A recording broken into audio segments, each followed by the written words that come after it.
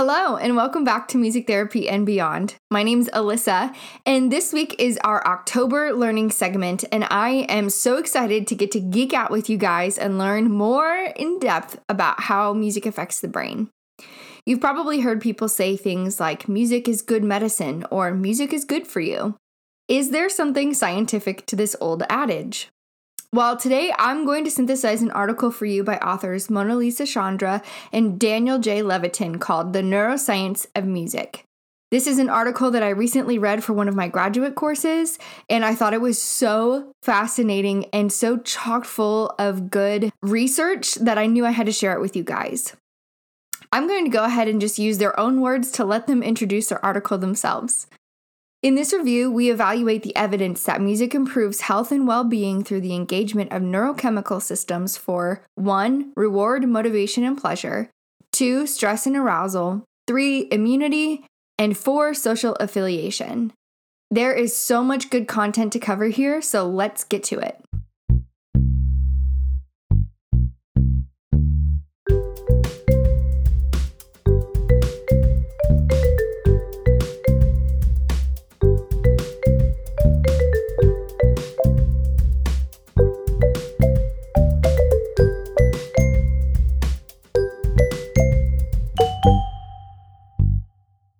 Alrighty, guys, this, like I said, is going to be a bit of a hefty article, so take breaks as you need to, but let's jump in. The article specifically reviewed scientific evidence of neurochemical changes in regards to those 4 domains that I mentioned in the introduction. So let's go ahead and start with domain number 1, reward, motivation, and pleasure. Neuroimaging has been used to chart human network connectivity and dopamine release in the brain while listening to what the participants rated as pleasurable music. Several different studies in the article also used PET scans to track blood flow to various parts of the brain, including the mesocortical limbic system, which is primarily responsible for reward and reinforcement. These PET scans and the fMRI imaging also suggest increased blood flow to the nucleus accumbens. Just as a side note, blood flow in the brain indicates activation or function of a particular area. So anytime you see increased blood flow, that means higher levels of activation. The author stated that listening to pleasurable music was found to be associated with NAC, or the nucleus accumbens, activation, as well as ventral tegmental area mediated interactions between the NAC and brain structures known to regulate autonomic, emotional, and cognitive functions. Equally amazingly, along with the activation of these reward centers, significant deactivations were also indicated in areas such as the amygdala, the hippocampus, the parahippocampal gyrus, and the temporal poles. Research indicates that shutting down responses in these areas has to do with the decrease in the stress hormone cortisol. The hippocampus is responsible for the defensive behaviors in response to stress, so decreasing that response through music is a highly valuable tool. Speaking of stress, let's move on to the second domain covered in this research review. Authors Chandra and Levitin found that music listening in medical settings is often applied during non-invasive and some invasive procedures as well as post-surgery, having been found to reduce pain perception and the need for sedation and pain medication. As a quick aside here, some of my favorite memories from my internship, which I did in a hospital, were sessions supporting little ones during their echocardiograms. This is a totally non-invasive ultrasound of their hearts, but it can feel and look scary when it's dark in the room and you're with strangers, and especially for kids with special needs who maybe don't understand that it's not going to be painful, but a lot of these kids have had maybe scary or painful experiences in hospitals before, so the whole experience can be a little bit traumatic. The clinic that we were working at had historically offered sedation for those scans, which is a common offering for echocardiograms. But due to the excess of the music therapy program supporting those appointments, they no longer even offered sedation. Pretty remarkable results, and I can attest to the efficacy of music therapy intervention during those appointments. Really, really cool stuff. So back to the article. One study that the authors highlighted in this article noted that the research on guided imagery and music intervention found that it was highly effective at reducing stress hormone levels along the hypothalamic pituitary adrenal axis, or the HPA. I would like to read directly from the article here. Quote, "The effects of passive listening to relaxing music in the absence of additional manipulations have been investigated during medical procedures, primarily surgeries. Post-operative levels of subjective cardiovascular, respiratory, and neuroendocrine markers of stress were measured. Patients listened to music that was determined by the experimenter to be soft and relaxing, 60 to 80 beats per minute, and described as a new age music style, either pre, para, or post-operatively. Listening passively to experimenter-selected relaxing music during the post-operative period was most effective, resulting in a significantly greater decrease in serum cortisol compared to controls following cardiac surgery and hernia repair." Now, for those of us who are not having hernia repairs done today, rest easy. The article also highlights research that might possibly apply to you right at this very moment. 2 studies summarized the effect of relaxing music on daily stressors such as work and school tasks. And those researchers found that relaxing music was found to prevent rises in systolic blood pressure and heart rate post-stressor as compared to just silence. So we here at MT&B are always hoping to educate our listeners on how to use music for wellness. So this right here is one way to do that at work today. Find some relaxing music or music that you find to be pleasurable, particularly maybe slower music with maybe lower tones and even instrumental music. Try listening to that at work today, especially if you know you're going into a stressful meeting. Before and after that meeting, make sure you take some time to do some intentional listening. If you want tips on other ways to apply music for relaxation or wellness, please reach out to us. We would love to consult with you and give you some resources to help you be well. So why and how does music modulate arousal like this? What mechanisms are happening in the brain? So the article cites one proposed mechanism is the effect that music has on the brainstem in particular. Music affects the response of the brainstem, which in turn controls your breath rate, your pulse, blood pressure, body temperature, skin conductance, and muscle tension. Your brainstem is responsible for many of the survival responses in our body. This modulation has been shown to be influenced by musical factors such as pitch, tempo, and dynamics. More stimulating music patterns increase bodily responses and activation, and relaxing music can decrease these stress patterns, even in infancy. The research also shows that the neurons in the brainstem fire in synchrony with rhythm. So this is why music therapy is such a powerful tool. Trained music therapists understand neurofunction and use music to activate or deactivate brain function, or stimulate or destimulate brain function rather, and can use music to help modulate mood and arousal to accomplish therapeutic goals. This is why it's important to have a licensed professional applying music therapy, because it can actually have adverse effects physically and emotionally when misused. This is also why music therapists are valuable and not replaceable with simply an iPod, although music can be a wellness tool on its own, like we just talked about a little bit earlier. For music therapists, being part of the client or the patient's interdisciplinary team can yield amazing results because of the clinical and evidence-based practice of our field. Now, music therapy is not a magical brain-fixing pill, but the research, I believe, speaks for itself and shows that music is an amazing tool that can be highly effective. I'd like to quote again from the article here. Noradrenergic, or norepinephrine, neurons in the brain stem and midbrain regulate the autonomic responses of heart rate, blood pressure, and respiration, along with cholinergic and dopaminergic neurotransmission. Brainstem activation also mediates sensory and motor function through epinephrine, norepinephrine, and serotonin. Simple musical properties such as tempo may therefore affect central neurotransmission underlying cardiovascular and respiratory control, motor function, and potentially even higher order cognitive functions such as the setting of attention filters. I just used a lot of terminology that was a little bit dense, but in a real world setting, this is something that you've probably used on purpose and experienced without even realizing it. I don't know about you, but one thing that I do a lot is music to, say, hype up for a workout. If I'm going to get pumped for a lifting session, I'm going to opt for loud music with maybe a driving bass, higher tempo, something that has higher energy to it. But I'm not going to use that music to chill out at the end of a long day. If I need to study, I'm going to opt for something that's a little slower, more mellow, simple, probably no singing, something instrumental. If you've ever done something like that and found it to be effective, this is what was going on in your brain.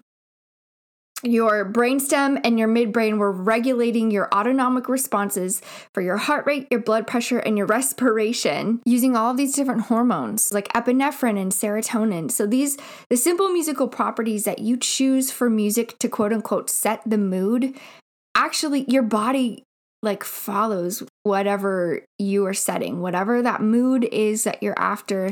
If you've used music and you found that it's worked that way, your body has actually entrained to the music based on the response in your brain. How cool is that? I think that's so cool. So the second part of this article takes a slightly less medical slant, so this is a good stopping off point for a quick break.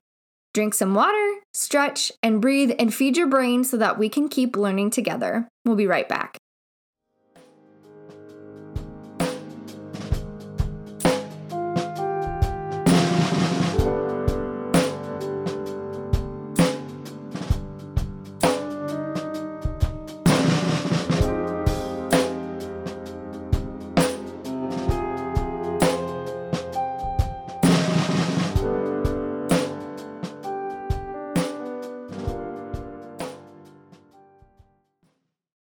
Alrighty, welcome back, friends. I hope that you are not feeling super overwhelmed. The beautiful thing about this being a podcast episode is you can always rewind and listen as many times as you need to. Or better yet, go read the article for yourself. A link to it will be in our show notes on our website and in the description, so no worries. You will know where to get all of this info firsthand. So there is a very important component to music therapy and music for wellness that this article covers here, and that is something called the locus of control. To quote the article here, surgery patients post-operatively exposed to music of their own choosing showed decreased cortisol levels compared to controls, and self-selected music proved more effective than experimenter-selected new age music. Thus, self-selected music may buffer endocrine stress responses during recovery. Now, if you remember earlier in the article, I mentioned that post-operative music listening that was experimenter selected showed a significant decrease in cortisol levels in patients who had just undergone cardiovascular surgery and hernia repair. But beyond that, when clients or patients in this situation, in a medical setting, patients are given control of self-selected music, they're saying that it shows even better results than if it were experimenter selected music, for instance. So there's another important component to the use of music, and it's a principle that in music therapy we call client preferred music or patient preferred music, depending on your setting. Oftentimes, when our clients or patients are recovering from a medical event, a traumatic event, or struggling with daily life stressors, there is a stress response based on a lack of control. Control of the environment, of their body, of their emotions, of many different layers of things. Music therapy can give them some autonomy back in a lot of different ways. But to quote the article, locus of control is significantly correlated with recovery, health, and well-being. Given that even a trivial or illusory sense of choice enhances people's motivation, patient-selected music should generally be more effective than experimenter-selected music. So multiple studies here noted the positive results and reduction in pain perception and stress markers when patients were allowed to choose their own music for listening pre and post-surgery. Relating this to our field specifically, we as music therapists work hard to learn and have a wide variety of repertoire available to our clients. I personally seek to empower my clients by being able to use their preferred music for wellness in our sessions and empower them to use their preferred music outside of our sessions. There is a more positive neurologic response, but also an important emotional component as well. This, again, is another reason why using a trained music therapist is an important addition to the wellness of clients and patients, because we're able to completely customize their treatment, their sessions, based on the music that they prefer to hear. And we're able to use that music to encourage wellness, autonomy, empowerment, and recovery. Let's move on to the third domain in the research review, and that's immunity. Quote, immune responses are broadly categorized as either innate or adaptive. The innate immune system represents the first line of defense against infection and includes cells and proteins that are non-specific to particular antigens, such as natural killer cells or NK cells and phagocytes. The adaptive immune system provides a secondary antigen-specific response during which cells with a memory for specific pathogens are created, such as T cells. This is something that has come up a lot in scientific and more mainstream literature lately, specifically in regards to the coronavirus vaccine. So one study in the article compared immune responses to group drumming participants versus participants who simply sat and read magazines while passively listening to recorded drumming sessions. The research found an increase in those natural killer cells along with an increased 5 DHA to cortisol ratio, which suggests enhanced immune functioning and a buffering of the stress response. DHA is an endogenous neurosteroid secreted by the adrenal gland and is a precursor to androgen production. The study here went on to say that group drumming participants also showed a decrease of gene expressions of stress-induced cell activity, as well as counteracted age-related declines in immunity.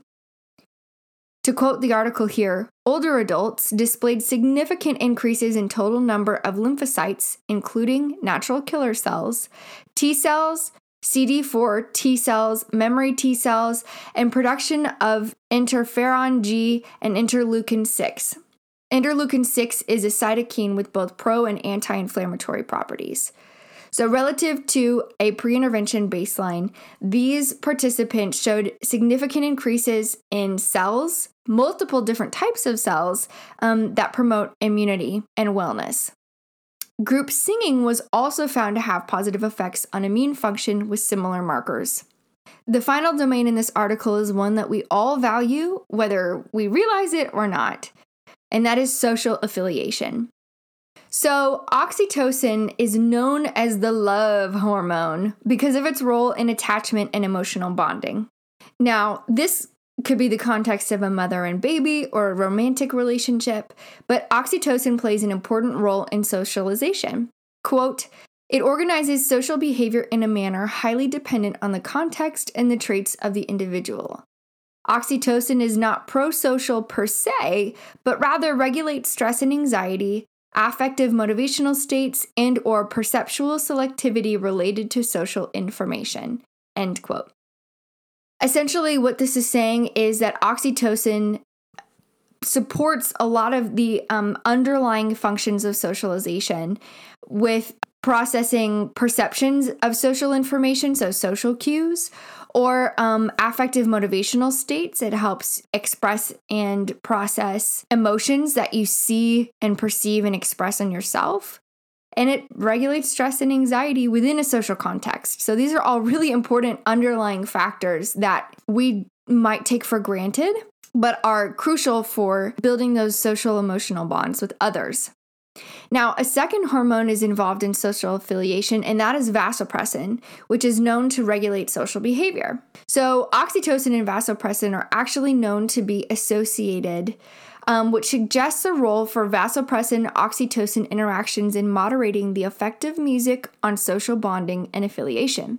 Because speech induces oxytocin levels, singing has also been shown to increase oxytocin in the brain. Group singing has been shown to aid in wellness based on all of the markers that we've discussed, giving value to community singing and group therapy interventions, in addition to all of those, the cells and the hormones that we talked about in the last section, but also including boosts in oxytocin and vasopressin. So this is where the article ends, and I want to take kind of a 1-minute summary of all of the information that we've talked about. So we started with music plays a role in reward and motivation by activating reward centers in the brain as seen on fMRI and PET scans. Music reduces or increases stress and arousal based on the neuronal activity in the brainstem. This can be used to reduce stress hormone levels along the hypothalamic pituitary adrenal axis, which in turn affects body responses to stress such as heart rate, blood pressure, muscle tension, and perceived pain levels. Locus of control and social affiliation are positively enhanced by music, increasing oxytocin and vasopressin levels and decreasing cortisol levels in the brain. Lastly, immunity is improved by increased NK cells and decreased gene expressions of stress-induced responses based on client-preferred music listening. Now, this was a lot of information to try to synthesize, and obviously the article is a lot more dense than what I've presented to you today. But I hope that you enjoyed this kind of summary and learning about how amazing music is for our brains and for our bodies. Music therapy is such an incredible tool, and the research reflects that in so many cool ways. Music is such an incredible tool. So if you're looking to utilize music or music therapy for wellness, or to include music therapy in your organization and don't know where to start, reach out to us at musictherapyandbeyond.com or musictherapyandbeyond@gmail.com. You can find source material for this episode and all others at www.musictherapyandbeyond.com. Make sure to follow us on Instagram and Facebook to keep up with all of our resources and announcements, and join us next week for October's clinical segment. I will be joined by Kristen, Maggie, and Elizabeth for some clinical inspiration that you won't want to miss. Thank you for the work that you do in all the places that you do it. Be well, and we'll see you next time.